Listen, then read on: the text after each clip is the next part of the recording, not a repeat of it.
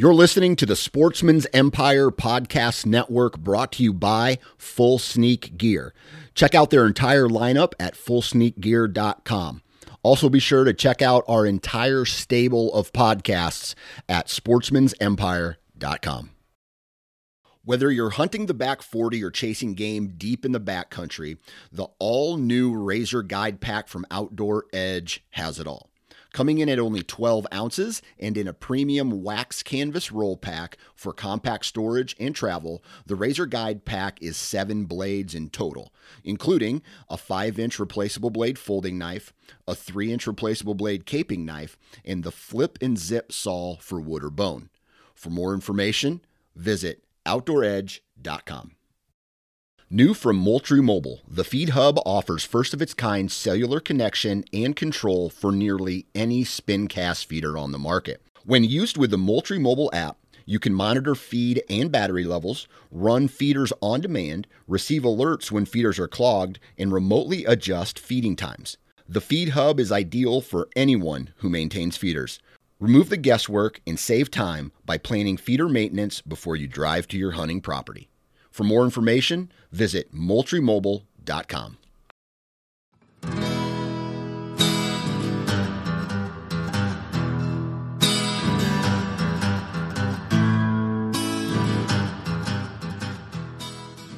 And what's up, everybody? Welcome back to the Ohio Outdoors Podcast.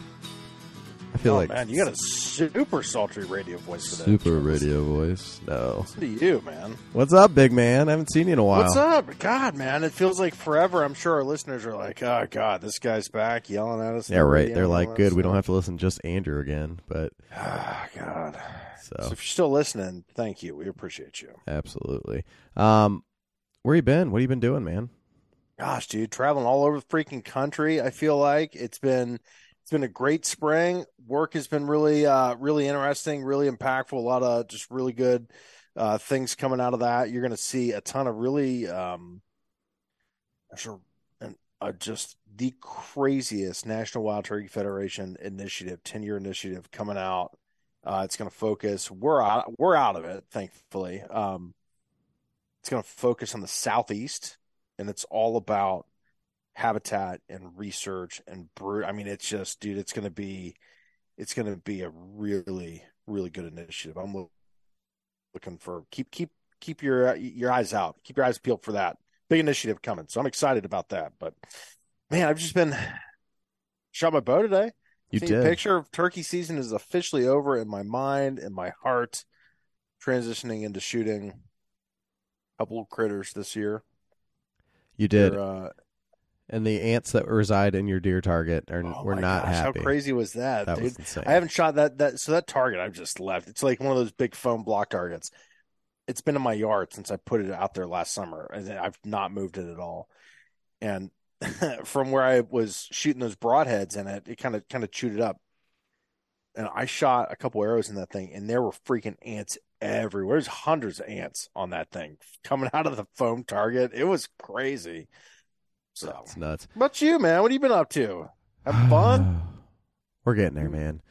Spring is... You had a little island time this year or this weekend? Yes, that was fun. Ran up to Put-in Bay. So not fishing this time, more of a getaway weekend. It was fun.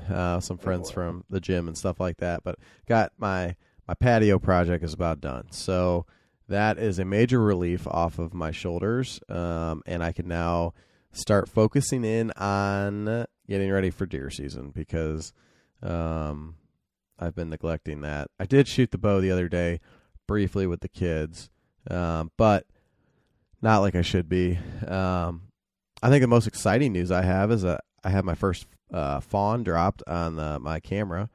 So that was exciting. I always like to see that every year. And, I don't usually have big bucks running around, but it's not a big buck, but he got up close and personal with the camera the other. I'll have to send you that picture. Up close and personal with the camera the other day, so you got to see that his nubs are coming out nicely. Awesome. I don't think he's that old, but it'll be fun to watch him. You had a really good deer on camera at the end of the hunting season last year, after you had already killed your one buck. Yeah, that happens every year. Man, he was a good deer. I hope he's still there for you. Yeah, I'm hoping. I didn't find any sheds. I think I know which one you're talking about, but didn't find any of those sheds, so I don't know. We'll see. But anyway, I brought this. I did the uncensored podcast from our buddies at Go Wild. So check their podcast out. Check their website out. TimeToGoWild.com, social media app. Join, you get $10 free. They got some really cool stuff on there. If you are land managing this year for white-tailed deer, Andrew, they got all sorts of stuff for you. Obviously, everything that a person could want to hunt white-tailed deer in the great state of Ohio and beyond. It's TimeToGoWild.com. Click on the shop tab. Find us, O2 Podcast, on there. Find me, Paul Campbell. But their podcast is great, and I was on it the other day. So I don't think I told you the story. I'll send you a picture. I'll put it on Go Wild. But when I was in New York hunting, and I was in just the prettiest country that I've ever hunted turkeys in, and you don't associate New York with awesome turkey hunting, dude, it was freaking crazy. But I was roosting birds the night before. I was walking back to my truck, and there's this road. It wasn't it was busy, but it wasn't like nonstop traffic, right? There are cars coming. And I'm walking up to my car, and I see something laying in the middle of the road. And I talked about the story on Go Wild, and I know I'm gonna get some hate for it, but I just want to see what you would do and what anyone would do. So I get up to my car, and I see something in the middle of the road, like in the way of danger, right? Like in just the worst possible spot, and it's a little tiny fawn. And it is like a bloody, tiny little fawn, like super fresh, right? I mean, like this dude was still kind of grimy. And I'm like, oh, man. And I'm like, yeah, you are in the wrong spot, my friend. And so I just keep walking. I walk past it. And I'm like, dude, I can't leave this thing here. Like a car came by and it's right over a hill. I'm like, dude, I know you're not supposed to touch fawns, Andrew, but I picked this stupid deer up. And I take him the 6 feet off of the road, and I set him on the edge of the road in the direction that he's pointed. I'm just like, you dumbass, I'm gonna get you off this road. And then I walk away. I just turn around, I walk away, and I hear rah, rah. I'm like, oh god, what? I turn around, this thing had taken off and it gotten wedged in between two little saplings and had his neck stuck. And I'm just like, oh god, dude, I gotta touch this deer again. So I go back, I take him out of the branches, I just set him down, and I'm like, I'm trying to touch this thing like as little as possible. I want to help him out. And I start walking, and he takes off and runs in front of me, and his mom starts kicking. Like I finally hear her, and he like I just see him like kind of connect and take off. I'm like, oh, perfect. It all worked out. And I know that you're not supposed to touch deer. I'm not going to touch them, but I'm like, dude, this thing's going to get smushed if I don't move this deer. Like it is because there's enough cars there that he's got to get off the road right now. That deer's like, Mom, Sasquatch just pulled me out of the middle of the road. Yeah. Neanderthal. Yeah, exactly. But I mean, I've literally never picked up a wild animal like that. I mean, it was, I'm not going to say it was pretty cool. I don't recommend doing it. And like I said, if it would have been on the side of the road or in a field, I'm walking right by that. I'm not even gonna mess with it. I figured you're gonna tell me that you brought it home and you're trying to get your own version of Dolly, so that you can. Oh God, no! Have a random deer that shows up at your house every other day, asks to get petted. Oh Dolly! Oh Dolly! No, did you hear about the people that found the elk calf? I did not. And so they find an elk calf, couple hikers. And they pick this elk calf up, Andrew, and they put it in their car, and they drive to the local police station to report that they found this elk calf in Yellowstone. They took it out of Yellowstone. Took it to the police station. Dumb. That's what that is. Brilliant. That's dumb. Yeah. All right. Yeah. No, I didn't do that. I took a picture of it. I'm not going to lie. I was just like, because I mean, how often do you get to do that? But that was it. So. It kind of reminds me. The elk calf reminds me. Did you ever watch the show Robin Big? We're getting off topic here. Oh man, what's Clay Newcomb say, buddy? We're on the trail of a rabbit right now. Let's chase that rabbit. Yes, I have seen the show Robin Big. Do you remember the one where they buy the mini horse and they put it in the back of their Escalade to drive it home, and it's like crapping all over the place and eating the seats and everything else? No, but I know what I'm watching on YouTube. That might be the only show I ever remember from that. But anywho, yeah, that's good. So we digress. MidwestGunworks.com, they got their gun finder on there. So if you are getting geared up for shooting your AR-15 this summer, Andrew, that is the place to go. All of your parts for the gun enthusiast, for the hunter, thermals, they got optics, all sorts of stuff. MidwestGunworks.com. Enter the code Ohio Outdoors 5. Save yourself 5% on every order. There you go. They got half-rack.com, half rack. Our buddies over there, we had Josh on a few weeks ago. They're still putting out. I like that guy. I'm bummed I missed that episode. We'll have him again. So, and TJ, that whole crew, good people, great products there. And what is it? Ohio Outdoors 15. Mm-hmm. Ohio Outdoors 15. Save yourself 15%. Meatloaf. I got the Wildcat case for the bow. I got that thing sitting on the ground over here. Awesome. If you want a soft side case, that thing is legit. There you go. And the Boone Sling, every time we talk, man, I freaking love that gunsling. It's the best gunsling I've ever had. Beautiful. Love it. Beautiful. Yeah. Who else we got? We got Go Wild. We talked about them. X-Vision. Buddies. X-Vision. We need to get back out, buddy. I'm ready to go, man. I'm ready to kill something. I'm the one that's been dragging my feet because I can't get out of the way of life right now. But X-Vision. I mean, you invited me on a couple coyote hunts with the X-Vision stuff, and I'm like, dude, I've been gone for like 8 days straight hunting turkeys. I can't leave, Andrew. Soon, my friend, soon. But yeah, I ran it by my wife once, and she's like, no, not happening. Get out of here. Buddy. Sorry, I keep interrupting you. Oh, no. xvisionoptics.com. I know they've got some stuff on Go Wild as well.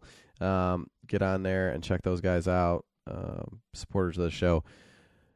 And First Light, finally. Thanks to our guys over at First Light for their support. And they've got their Father's Day guide on there now. So I guess that day's coming up here soon. And I don't know, man. Those guide light shorts, those are my favorite for the summer. So I'll leave it at that. But let's see. News around the state, Paul. We got a couple things here. So remember, June 17th and 18th is the Fish for Free across Ohio. Ohio's annual free fishing days on Saturday and Sunday, June 17th and 18th, provide all Ohio residents the chance to cast a line at hundreds of public fishing locations without the need for a license. So maybe that'd be a good chance to get out there and take a look at that. Make sure you get on ODNR's website, get all the details for that. Let's see. So ODNR urges caution due to dry conditions. And I know as we sit here and it was a high of about 65 today. Got freaking cold again. Crazy. It was wild. But we're going to get some more rain this week, but be careful if you're burning stuff or having campfires, anything like that, because it did get real dry there. I think we went about 3 weeks without any measurable precipitation. That's wild. Yeah, that's crazy. Yeah. Wild, so. Keep it if you are burning. I don't know if we've got burn bans on, so check your local regulations. But it can get real weird. It can get real Canadian here real quick, So I hate to be offensive, but man, it's just those fires up there are insane. I don't know if you've been watching some of the videos that are coming out. Well, hell, man, you couldn't see for a couple days. See, I was in Tennessee and Kentucky when all of that rolled through, so we had a little tiny bit of it. But man, I was talking to some of my friends in New York, and they're like, dude, it's insane. Like, I've never seen anything like it. It was weird. It was real hazy and eerie, very eerie feeling. So, the last thing here, kayaking for all at Wingfoot Lake State Park. ODNR and the Goodyear Tire and Rubber Company unveiled a new ADA compliant accessible kayak launch at Wingfoot Lake State Park. So this launch was created through a $62,000 donation from Goodyear. Thank you to the folks at Goodyear for their help on that. That'll be fun for everybody to get out there. Very cool. Yeah. So let's see, Paul. I don't know that we've got a whole lot of other news. I don't think so. What is? We had a really cool episode today. Whenever you're listening to this. Yes, we do. So the gentleman that we interviewed, his name is Kendrick Chittock, and he is a photographer, conservationist. He's got hunter, angler. Yeah, he's got some great stories and a really cool background and some opportunities that he took advantage of in younger days that most people don't, travel to New Zealand for studying and different things, and now he really sees the woods from almost a different angle, or the water. But it's a fun talk. I really enjoyed it. I wasn't. I'll be honest with you, I wasn't quite sure what to expect, but after you got going, man, it was like this is good. So yeah, really enjoyable. So Kendrick, thank you for your time. Thanks for reaching out, man. Love to have you on again. So yeah, check out his Substack, check out his website. Just a ton of talent with him. So. And we are getting closer to Archery Hike, which is July 7th, 8th, and 9th. So Friday, Saturday, Sunday. We had Justin on last week to talk about that. If you want any more information, go back to that episode and check that out, or archeryhike.com. And then, Paul, remind me of the BHA event. I know it's in our calendar. Muster in the Marsh. It's in to our listeners that that messaged you to correct. It's Conneaut. I didn't know what it was. I didn't know how to pronounce it. July 21st to the 23rd, Muster in the Marsh, BHA's biggest event of the year in Conneaut. You can visit backcountryhunters.org for more information. We will be there. We'll be doing a live podcast with the folks from Meat Eater, doing some other entertainment, if you will. We'll be there for the entire trip. So come check it out. It's Cover Bridge Outfitters. You can buy tickets online. It's going to be a pretty good event. Like there's a lot of people that go there, on-site camping, live music, campfire stories. They have food trucks, all sorts of wine, workshops, just really cool. I've done a couple of those BHA events months. They're pretty cool, man. Some of the stuff you get to make up there. So you'll like it. Awesome. Backcountryhunters.org. Become a member today. Absolutely. Doing good work, man. So, all right, and you can find us on Instagram. It's the.o2.podcast, website, the02podcast.com. Go Wild. Of course, we're over there, O2 Podcast.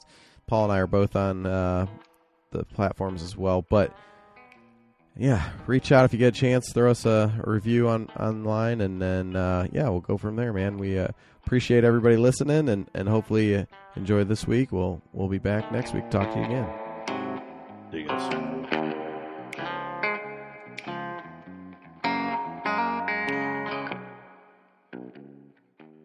What's up, everybody? Welcome back to the Ohio Outdoors Podcast, the O2 Podcast. Paul, we're back, Paul. It's been a while since we've been on the call together. And tonight we are joined with Kendrick Chittock. Is that how you say it? Chittock, yeah. Chittock. Close enough. I should have tested that before we started recording. Good. So. Kendrick, thanks for coming on, man. And Andrew, yes, it's been a while. Kendrick, I travel a ton for work, and I've missed, man, like the last 3 episodes. So I'm sure people needed a break from my shenanigans anyway, talking about turkeys all the time. So there it is. Here we go. We're gonna get it in. Kendrick broke the ice as soon as he hopped on. He talked about the turkey fans. So we're safe. We're in safe space, right? Kendrick? I opened the door for you. There you go, man. Well, Kendrick, tell listeners just who you are, man, where you're from, and what you got going on. You got some really cool things that looks like you've been working on. You got it, man.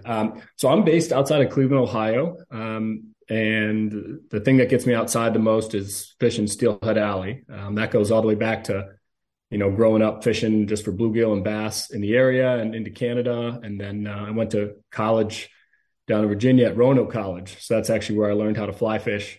And then graduate school down in New Zealand is where I became an angler. Not much of a student, but an angler anyway. So when I got back to the States and was working, I had a longtime friend teach me how to hunt, and I taught him how to fly fish, and just kind of worked out. So then that was really opening the doors for a lot of things for me. So I've had a career in conservation, and now I'm focusing full-time in photography and writing. And a lot of that photography focuses in the sporting world. So the type of photographer that I actually have the most in common with is the wedding photographer, except that I'm doing that for hunting and fishing outings. I felt like there's a ton of great commercial photographers in the hunting and fishing world, but that this kind of a niche was a little different. So I've really been pursuing it. So That's pretty neat. I would have never thought of that, but I mean, if you're going on, the hunt of a lifetime, it'd be cool to capture those memories, I guess, for sure. Yeah, and especially considering some of the cost of those big hunts and fishing outings too. As long as you can sort out the logistics, it can be reasonable for a hunter or angler in the right situation. And the other place that it really works is on outings of small groups. If it's a special outing with a father, son, or daughter, or something like that, then that's a great use for it as well. So that, as much as I love the photography, that is one of my loves in addition to my family, certainly. That means that the rod has not been out as much. So I've been taking the photos instead of catching the fish, but it's all good. Yeah. So you said you went to grad school in New Zealand? Yeah. So when I finished up, I did environmental science when I was in college. And coming out of that program, you could kind of go be a consultant, you could do lab research, or you could kind of be an activist. And none of those things really struck me as something I wanted to do. So my grades were good enough to get me into grad school, but not to get me a scholarship. So when I decided to take on that financial decision on my own, I said, okay, let's open the doors here. Let's find the coolest program in the best place. And this was through a school called Lincoln University outside of Christchurch, New Zealand. So I had 6 months there doing courses, and then 6 months in Vienna, Austria, and then back for a year in New Zealand to do my thesis, which was on water policy. But actually, that is kind of the genesis of a lot of my writing. When I was down there, I started a blog. So the first day that I arrived, unpacked my bag, and the massive earthquake hit. I don't know if you guys are aware of this or remember it, but it was the deadliest day at the time in New Zealand's history. The city of Christchurch was essentially wiped out, the downtown area. And so that really kind of pushed me to just blog and start writing to my families. And it's kind of interesting looking back, almost 10 years.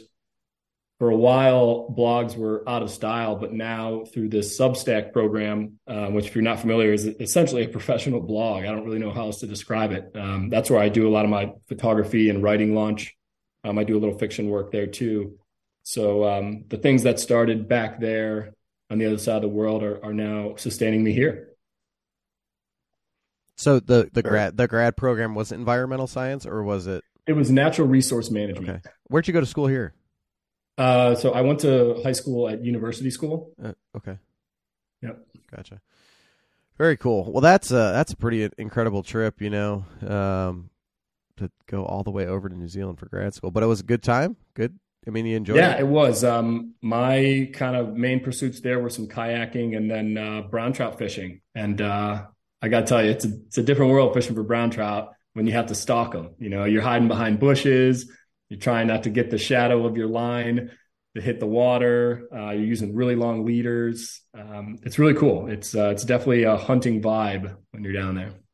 All right. I was just talking with someone recently about fly fishing that way and how it's like spot and stalking, big game or whatever. And it sounds pretty cool. It sounds like a very interesting form of fishing. So are you big on trout then?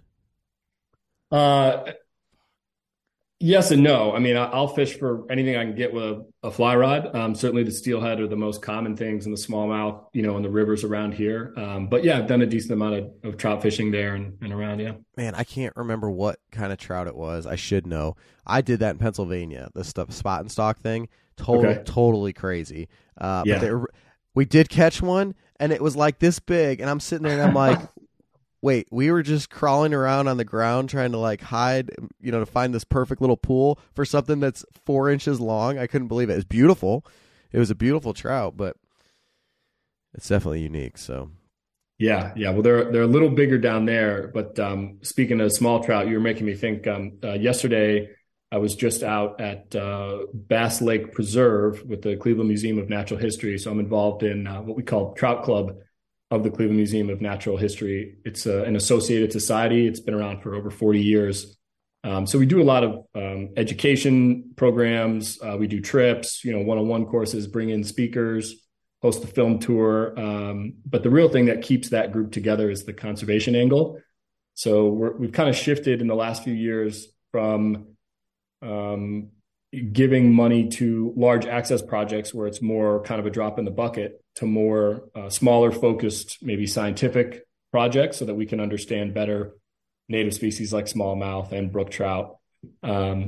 So we were actually watching a gentleman with Jaga Park sample brook trout, and they're only this big; they're a few inches long. I think that's what I was spotting stalking this brook trout. It could have been, yeah.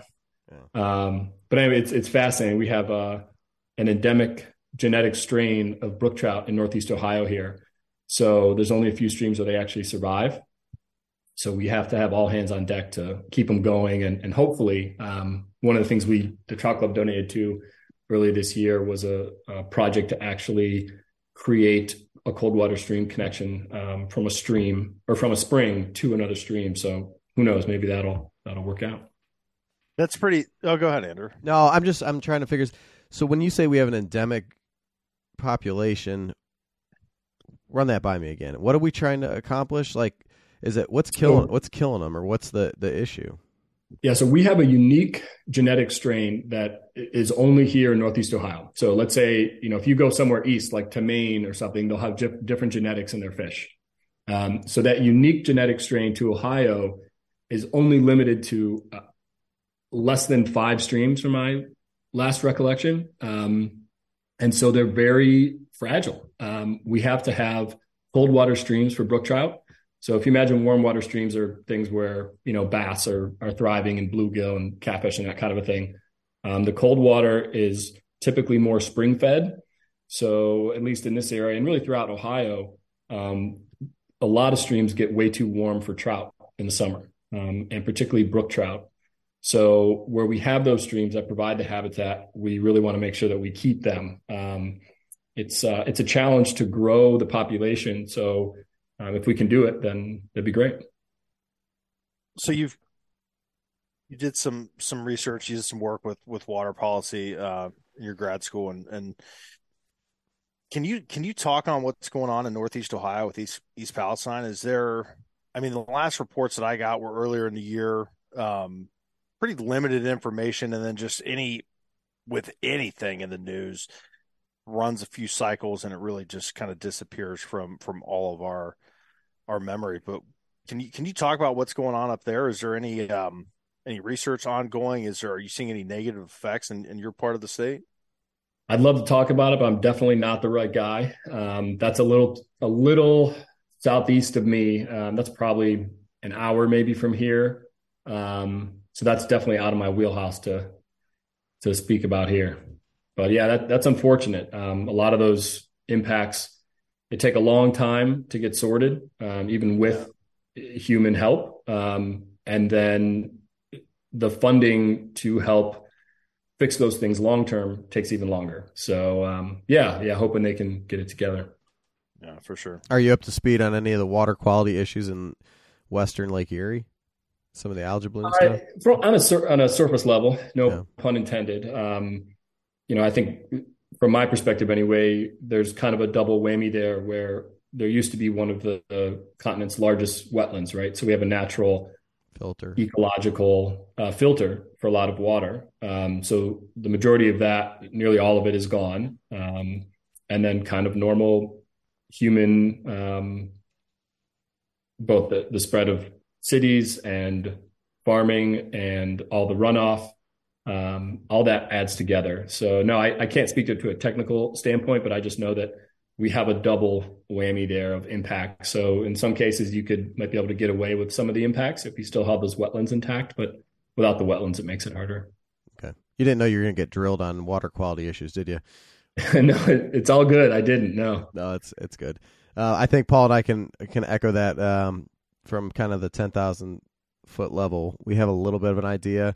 But it's just interesting, and the dynamics between humans and nature in general. Mother Nature always wins, but we do our best to try to control it, both for the good and the bad. But yeah. So what drove you to want to start diving into photography of wildlife? Kind of put the gun down, put the bow down, put the rod down, and pick up the camera. What was the driving factor behind that? Yeah. So, I mean, Paul, it was really, it started with the writing, when I was doing the blog, so to speak, down in New Zealand, and I was writing these entries. I kind of figured, hey, why don't I submit these to some magazines? And, once in that world, once you can get published once, twice, you start to build some confidence, and then you realize you can kind of submit to wherever you want. But I learned pretty early on that if you had photos that accompanied your writing, then you were more likely to get published. They didn't have to go find their own photos or pull from stock photos.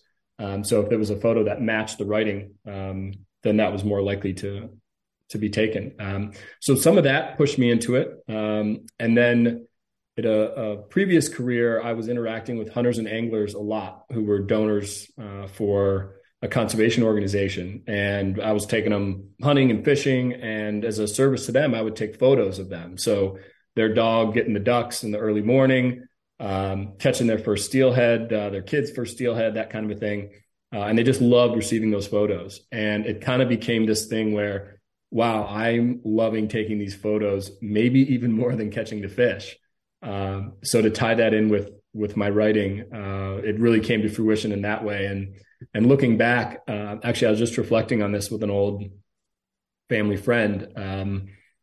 When I told my parents and my family this a couple of years ago, that I was going to leave a perfectly wonderful job to pursue this, I think my mom found some solace in an old photo album where I had taken photos of, little birds at the feeder or something when I was a little kid. And so it's, I've been doing it for a while. I just didn't connect all the dots until recently.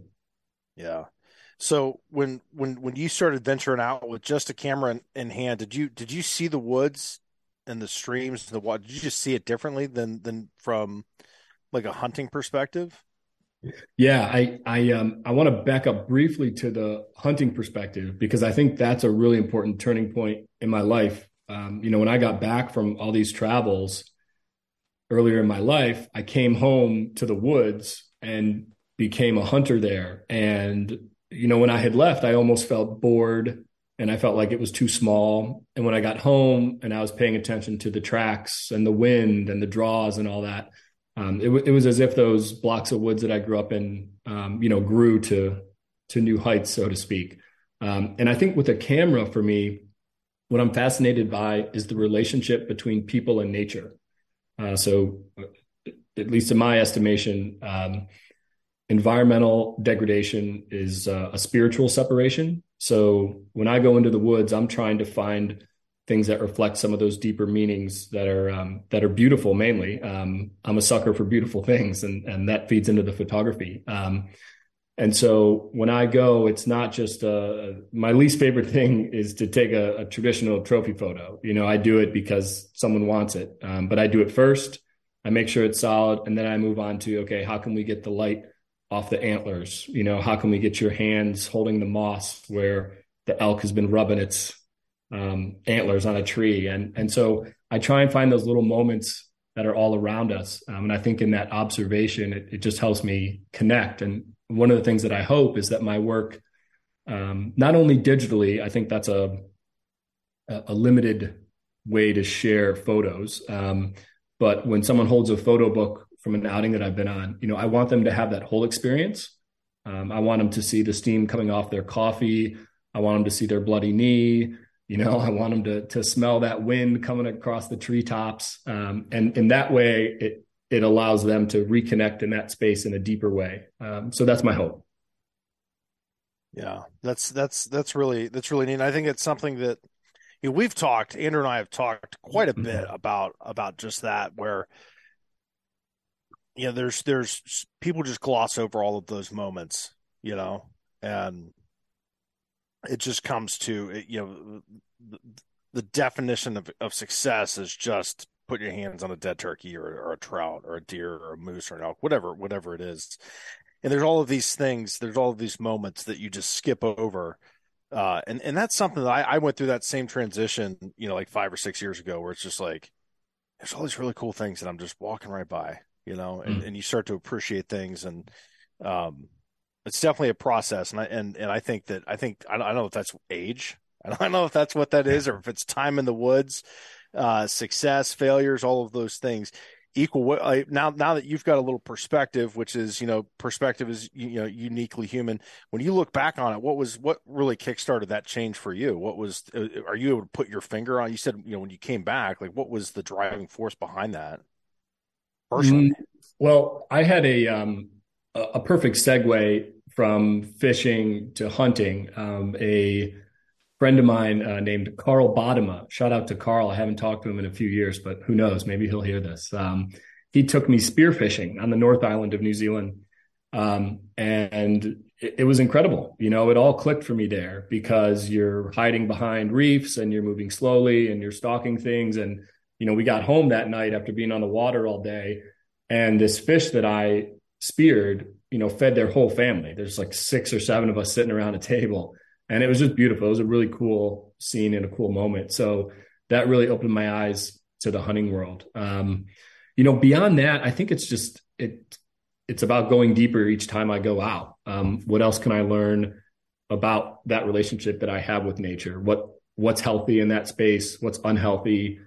How do I take these beliefs about hunting and being in the wilderness? And how do I carry them forward into my normal life? I think I definitely recall hearing my first bugle going out west as being pretty significant. I've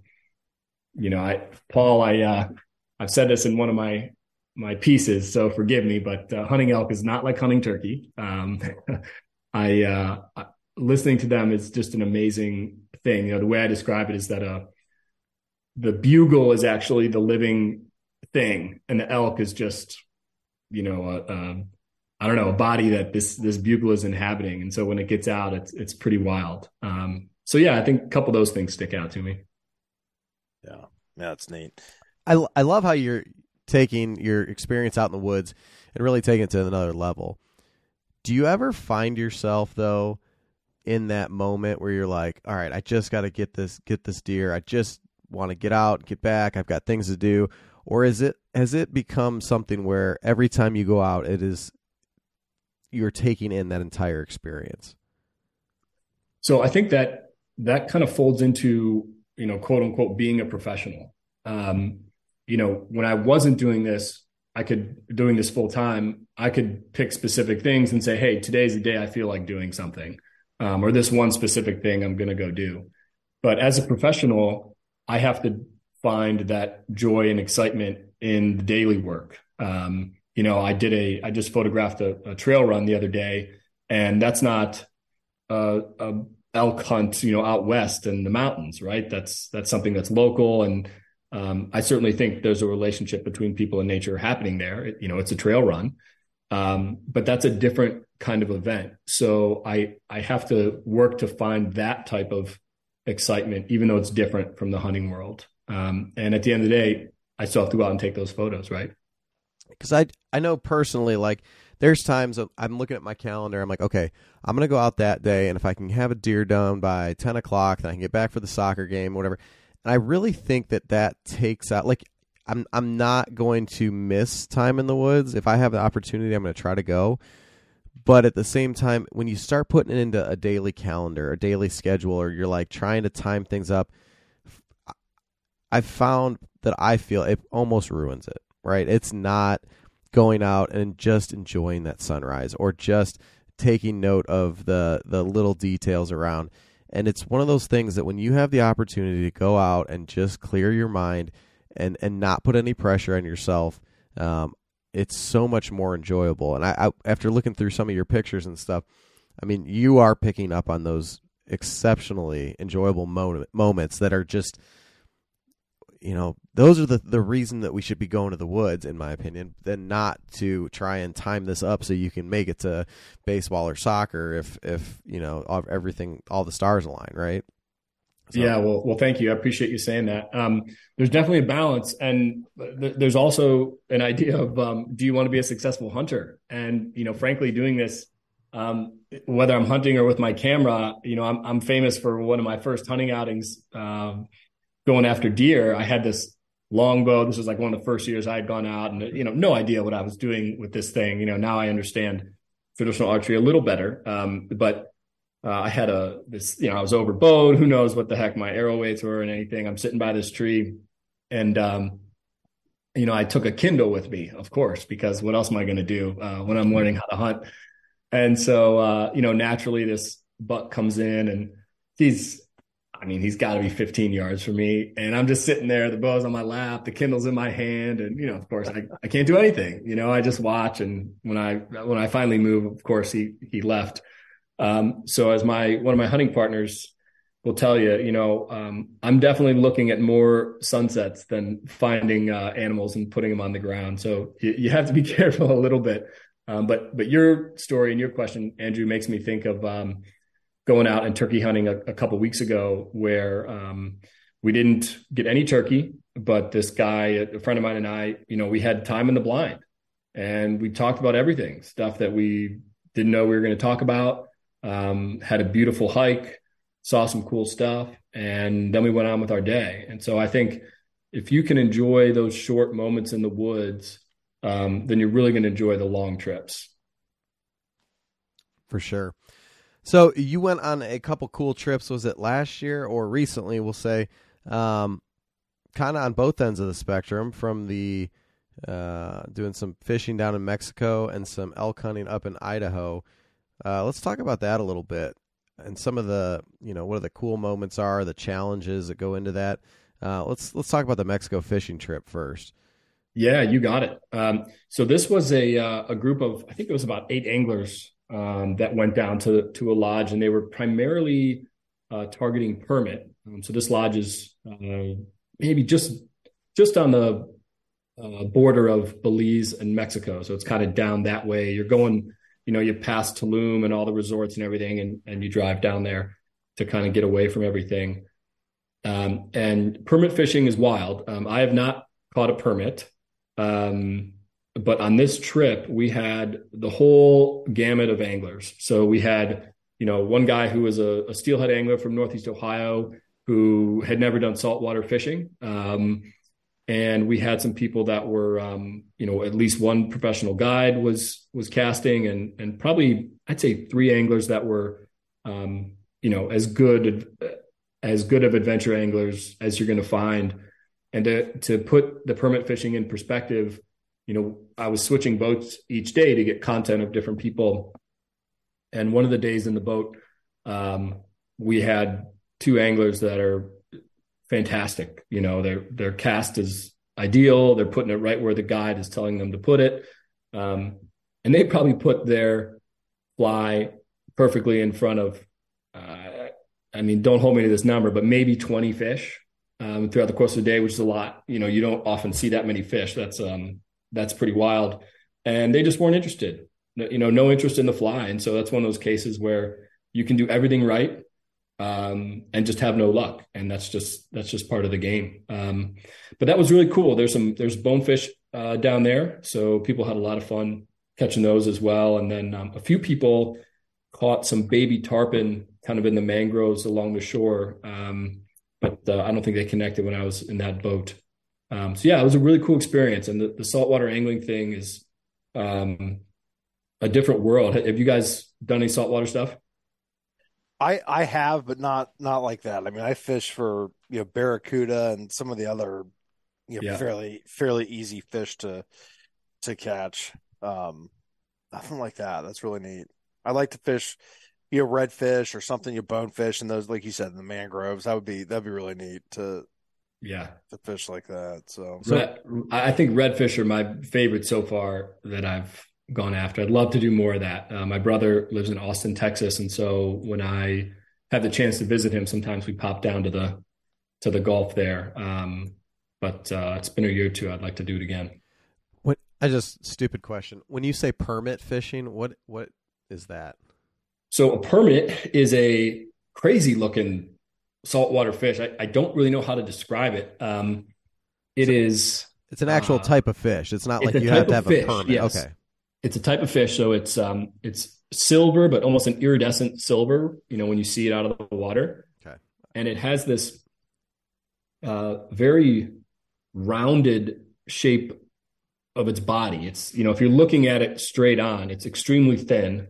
But from the side, it's like a big coin almost, and then with a very forked tail. So they're really bizarre looking, but also very cool and just super picky in the way that they take the flies. I'm seeing them now. I Googled it, so now I feel better. I know it. Yeah, aren't they? They're wild looking. They are.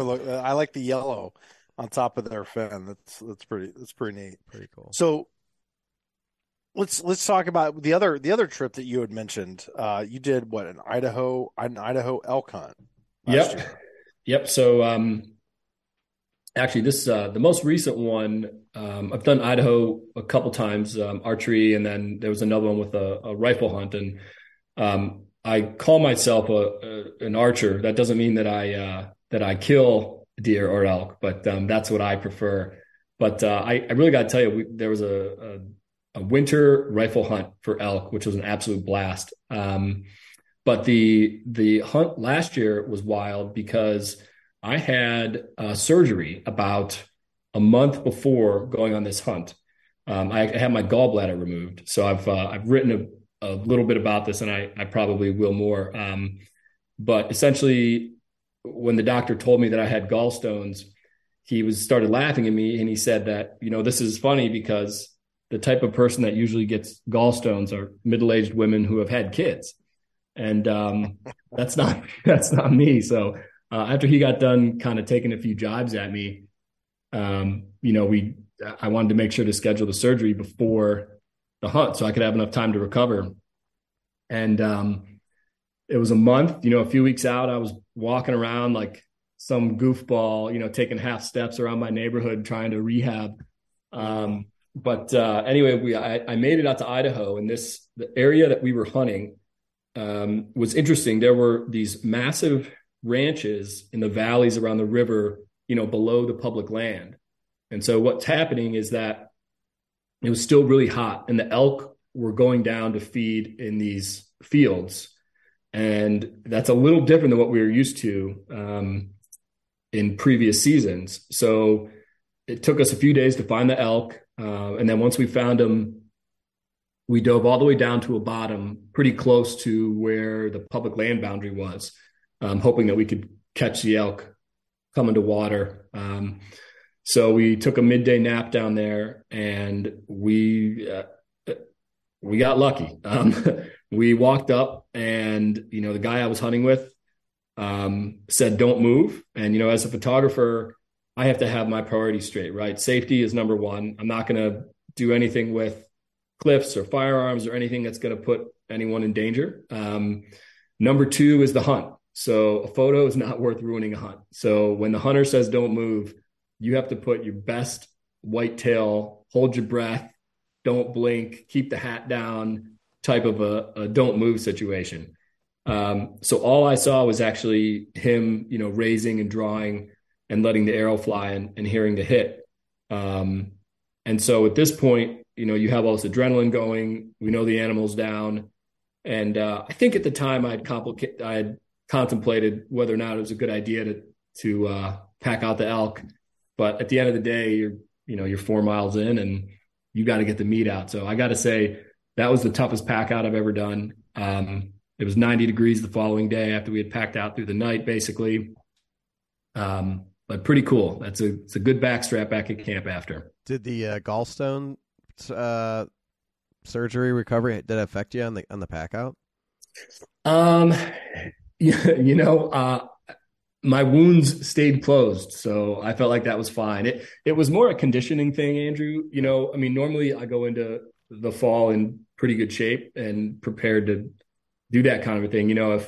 If a hunter is walking X amount of mileage, I'm walking more because I have to walk up the valley to get a photo, or walk up front or behind to get different angles.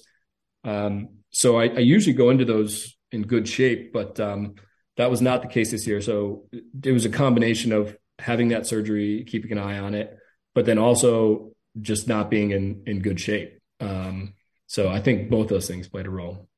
But you came out successful, and I'm assuming you got some of the meat. If you got to do some of the work. I did, yeah. It's a gentleman's pack out fee. There you go. A good tip, yeah. Man, and you talk about being around the hunter. So some of your pictures I saw, beautiful, just skyline, the hunter walking over the crest of the mountain, stuff like that. That's got to be a lot of. I mean, are you just planning that kind of stuff the whole time you guys are walking through the woods? And because you don't want to just be stopping people and be like, "Up, stand there while I take this picture," right? You're kind of doing it in the middle of everything, right? Yeah, yeah.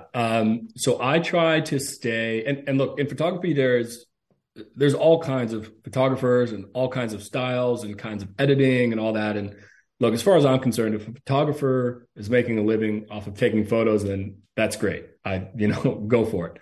For me, I try to stick to a certain level of authenticity. So most of it is the way I view it in my mind anyway, is a mix between fine art and documentary photography. So I feel like if I'm doing just documentary photography, like for a newspaper, let's say, then I'm not really getting into that beautiful, true side of kind of the spiritual things. But if I go too far into that, then I'm going to miss beats in that story that person's going to want to look back on. So I think about both those things. And then I also think about what I call kind of scale and scope.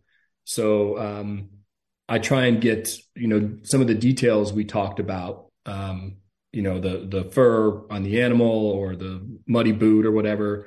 And then photos of that hunter or angler so that you can see yourself in the photo. But I also try and get photos, and the image that you mentioned of the elk hunter on the ridge, that's one that I hope that all hunters can see themselves in. So I have to think about both of those things as I'm taking those photos. So in some cases, I might ask someone to do something again right in the moment. But most often, I'm just capturing what's there. Are you doing any videography while you're up there too, or is it just still shots? I'm not doing videography.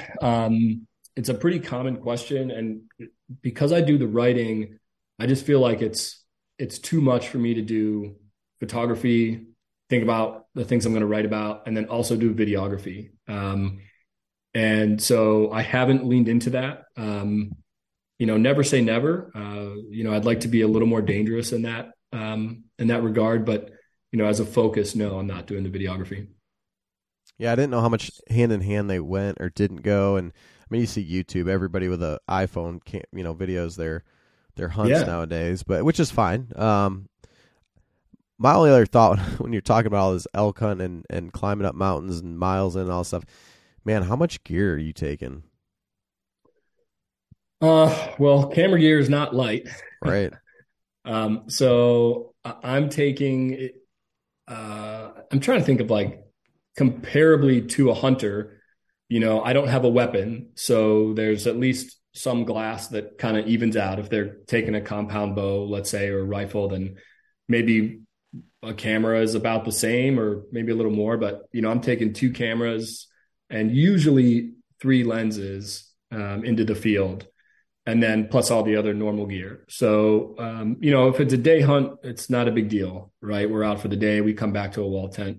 If we want to bivvy, then you start adding in maybe an extra insulation layer. You got your pad, your sleeping pad, the tent, all that.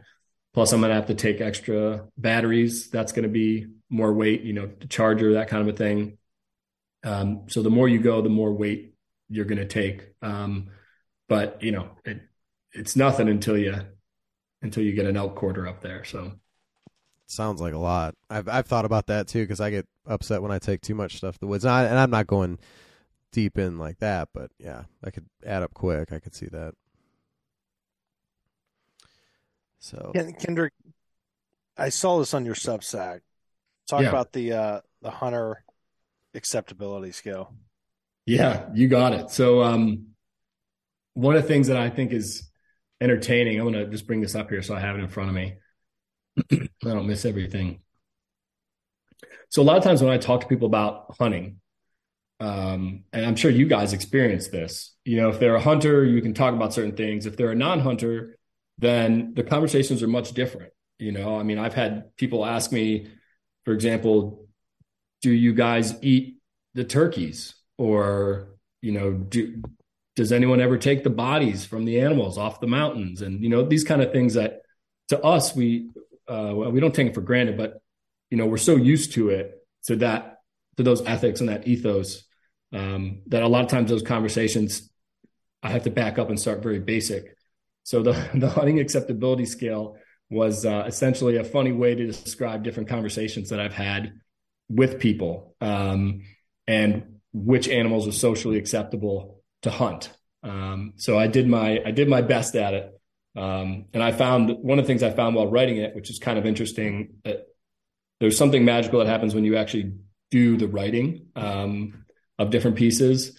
And I found that some of the most prized animals were like that because of the lack of supply, if you will, the rarity of being able to hunt for them.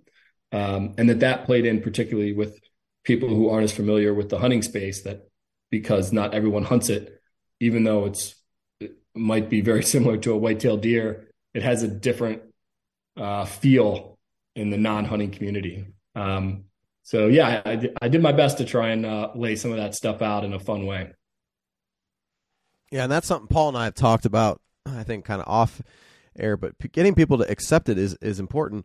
And my wife actually took some venison summer sausage in for a company party not too long ago, and she said how they were all raving about it, how great it was. And I was just like, Nice. make sure they support hunting. That's part of the it's enjoyment for us. It's a hobby and stuff, but there is a benefit. Like if you like that kind of stuff, make sure you keep that in mind. And when the time comes, you're supportive. So.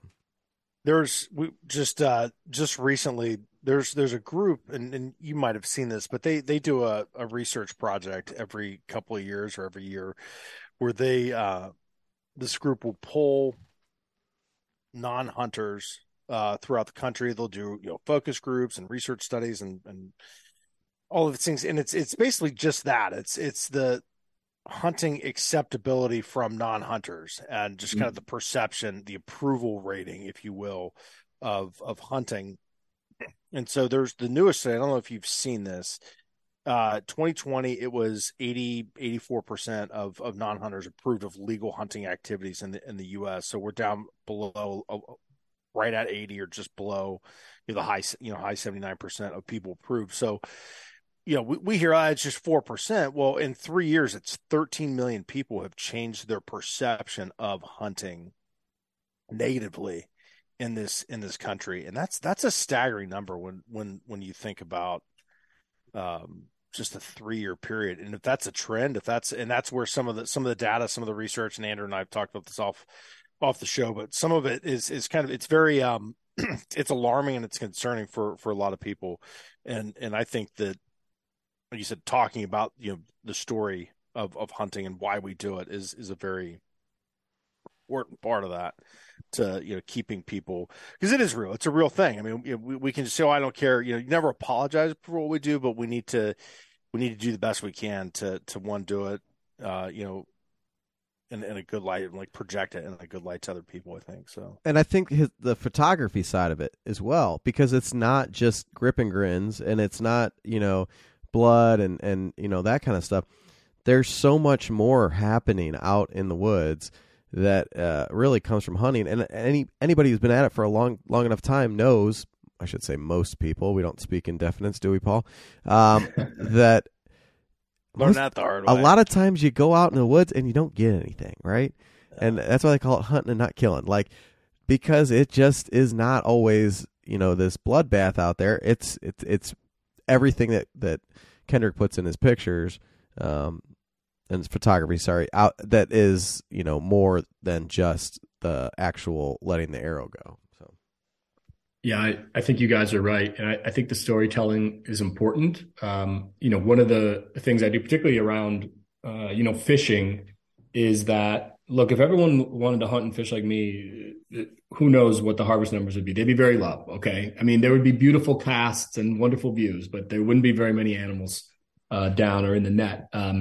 So particularly when I'm doing fishing photography, it's not my place to kind of push my angling outlook and how to handle fish and all that while I'm working in that space. Now, if there's an opportunity, certainly I would like to say, hey, let's try and just do a photo of the fish in the water with you tailing it, and we don't need to hold it up for a minute. I always try and have a rule of thumb where there's water coming off the fish, that's okay. But if once there's no more drips, the photo's not as cool, so we might as well get it back in the water anyway. But I was working with a guide up here in the fall who was hosting a steelhead clinic, and he was really embodying that ethos of conservation. And with fishing, of course, the catch and release is a different angle on that. But I just really admired him kind of working with that group and explaining to them the reasons why he was doing certain things with those steelhead and why it was important for the population dynamics. I think with the hunting community, unfortunately, the early days of social media were not good for us. I don't think we handled ourselves well as a community. And I think because we missed the whole story, if you guys text me a photo of your turkey or your deer, like the first thing I'm going to ask is like, well, what's the story? I mean, hey, great animal, but like, tell me the story. But if you're not a hunter and you see that, your first response is like, you're not thinking about a story, whatever the response is. And so I hope that some of these visual images that carry a different feeling with them can help people think through that, particularly to an audience that isn't used to it. One of the things that we talk about up here in Northeast Ohio is that we really want to promote our hunting and fishing in a way that's on par to these destination places out west. So, if you think about beautiful hunting catalogs and maybe lodge websites and things like that, the really nice high-end ones that are driving those trends and that are really building economies around their hunting and fishing communities are doing it at a high, beautiful level. And, I think sometimes in Ohio, we're spoiled in the sense of having incredible day hunts and day fishing trips. I mean, deer, turkey, steelhead, walleye, perch. There's the waterfowl, as well. So there's so much to do during one day that sometimes I think, at least I know I've done this, that I approach it more casually and I just think, oh, hey, I'm just going out for the day. But in reality, I want to develop the same reverence for these outings here that we have in Ohio as I do when I go to destination hunts. And I think that by presenting our region and our state in that way, people are going to look and say, not only, oh, is that a cool fishery or that's a great place to hunt, but the people actually revere and love and care for this resource. And I think whether people realize that directly or not, I think they feel it. I think they feel the difference. I agree. It's good. We just had our walleye trip a couple weeks ago. Nice. And it was a great day and very productive, and it was good. So yeah, that's great. It's still my favorite fish. Yeah. To eat. So yeah, for sure. I don't release walleye. So Kendrick, I have one last question. Andrew, if you have any more, feel free to jump in. Kendrick, if you want to add anything. So when the moment of truth comes for a hunter, are you getting those same nerves like when you're just watching them? You got that camera in the hand. I mean, you mentioned earlier about the adrenaline flowing. I mean, is it just are you like just honed in? Like, okay, my moment. And so like, what are you? If I'm pulling back on an elk, are you taking a picture of me? Are you taking a picture of the elk? Or, I mean, if you've got the option, are you just whatever you can get for that moment safely is it? No, I mean, so that's a conversation I want to have with the hunter, first of all, because I mean, the dream shot for a lot of people is the over the shoulder shot where, the hunter's in the foreground and the animals in the background. But man, that things really have to line up for that. So I typically like to ask the hunter, like, hey, do you have a preference in this situation? Or it's dealer's choice. And I take what I can without messing up that moment. But to answer your question about what do I feel like, I don't think there's anything that compares to having a weapon in your hand in the woods. I mean, there's just something, you can walk in the woods and having the same encounter, but if you have that intent and the weapon in your hand, it's different. You know the difference. But with the camera, it's pretty dang close. I mean, I want you to have a successful hunt as much as I want to have a successful hunt, because I know that you're going to connect through that outing in a special way. So yes, from a personal standpoint, there's that hope, but then also from a professional standpoint, I have to deliver on the photos in that moment. So I want to try and be ready as much as possible because, as you know, sometimes the animals come when you least expect it.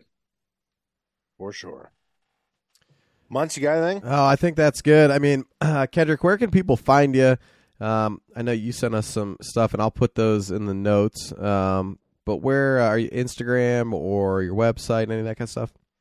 Sure. Yeah. So I'm not on Instagram, but my website is dkendrickc.com. And then my Substack, which I call a Field Notes, where you can get signed up to have my writing, my perspective, my fiction, and my photography, both essays and new releases, is dkendrickc.substack.com. And there's a link to that on my regular site too. So those are the best way to reach out to me. Love to grab a coffee and talk conservation or hunting, fishing. So feel free to reach out and we can talk a bit more. And if people want to book you for their hunts, they can do that on there as well? Yep. They can drop me a note. Because the hunting world has so many different things. Basically all my quotes are custom with the exception of maybe some local stuff. So yeah, they have to reach out to me directly. Very cool. Kendrick, thanks for your time, man. Keep up the good work. Yeah, I appreciate it, guys. Thanks so much, and I hope to hear more from you. Thanks, Kendrick.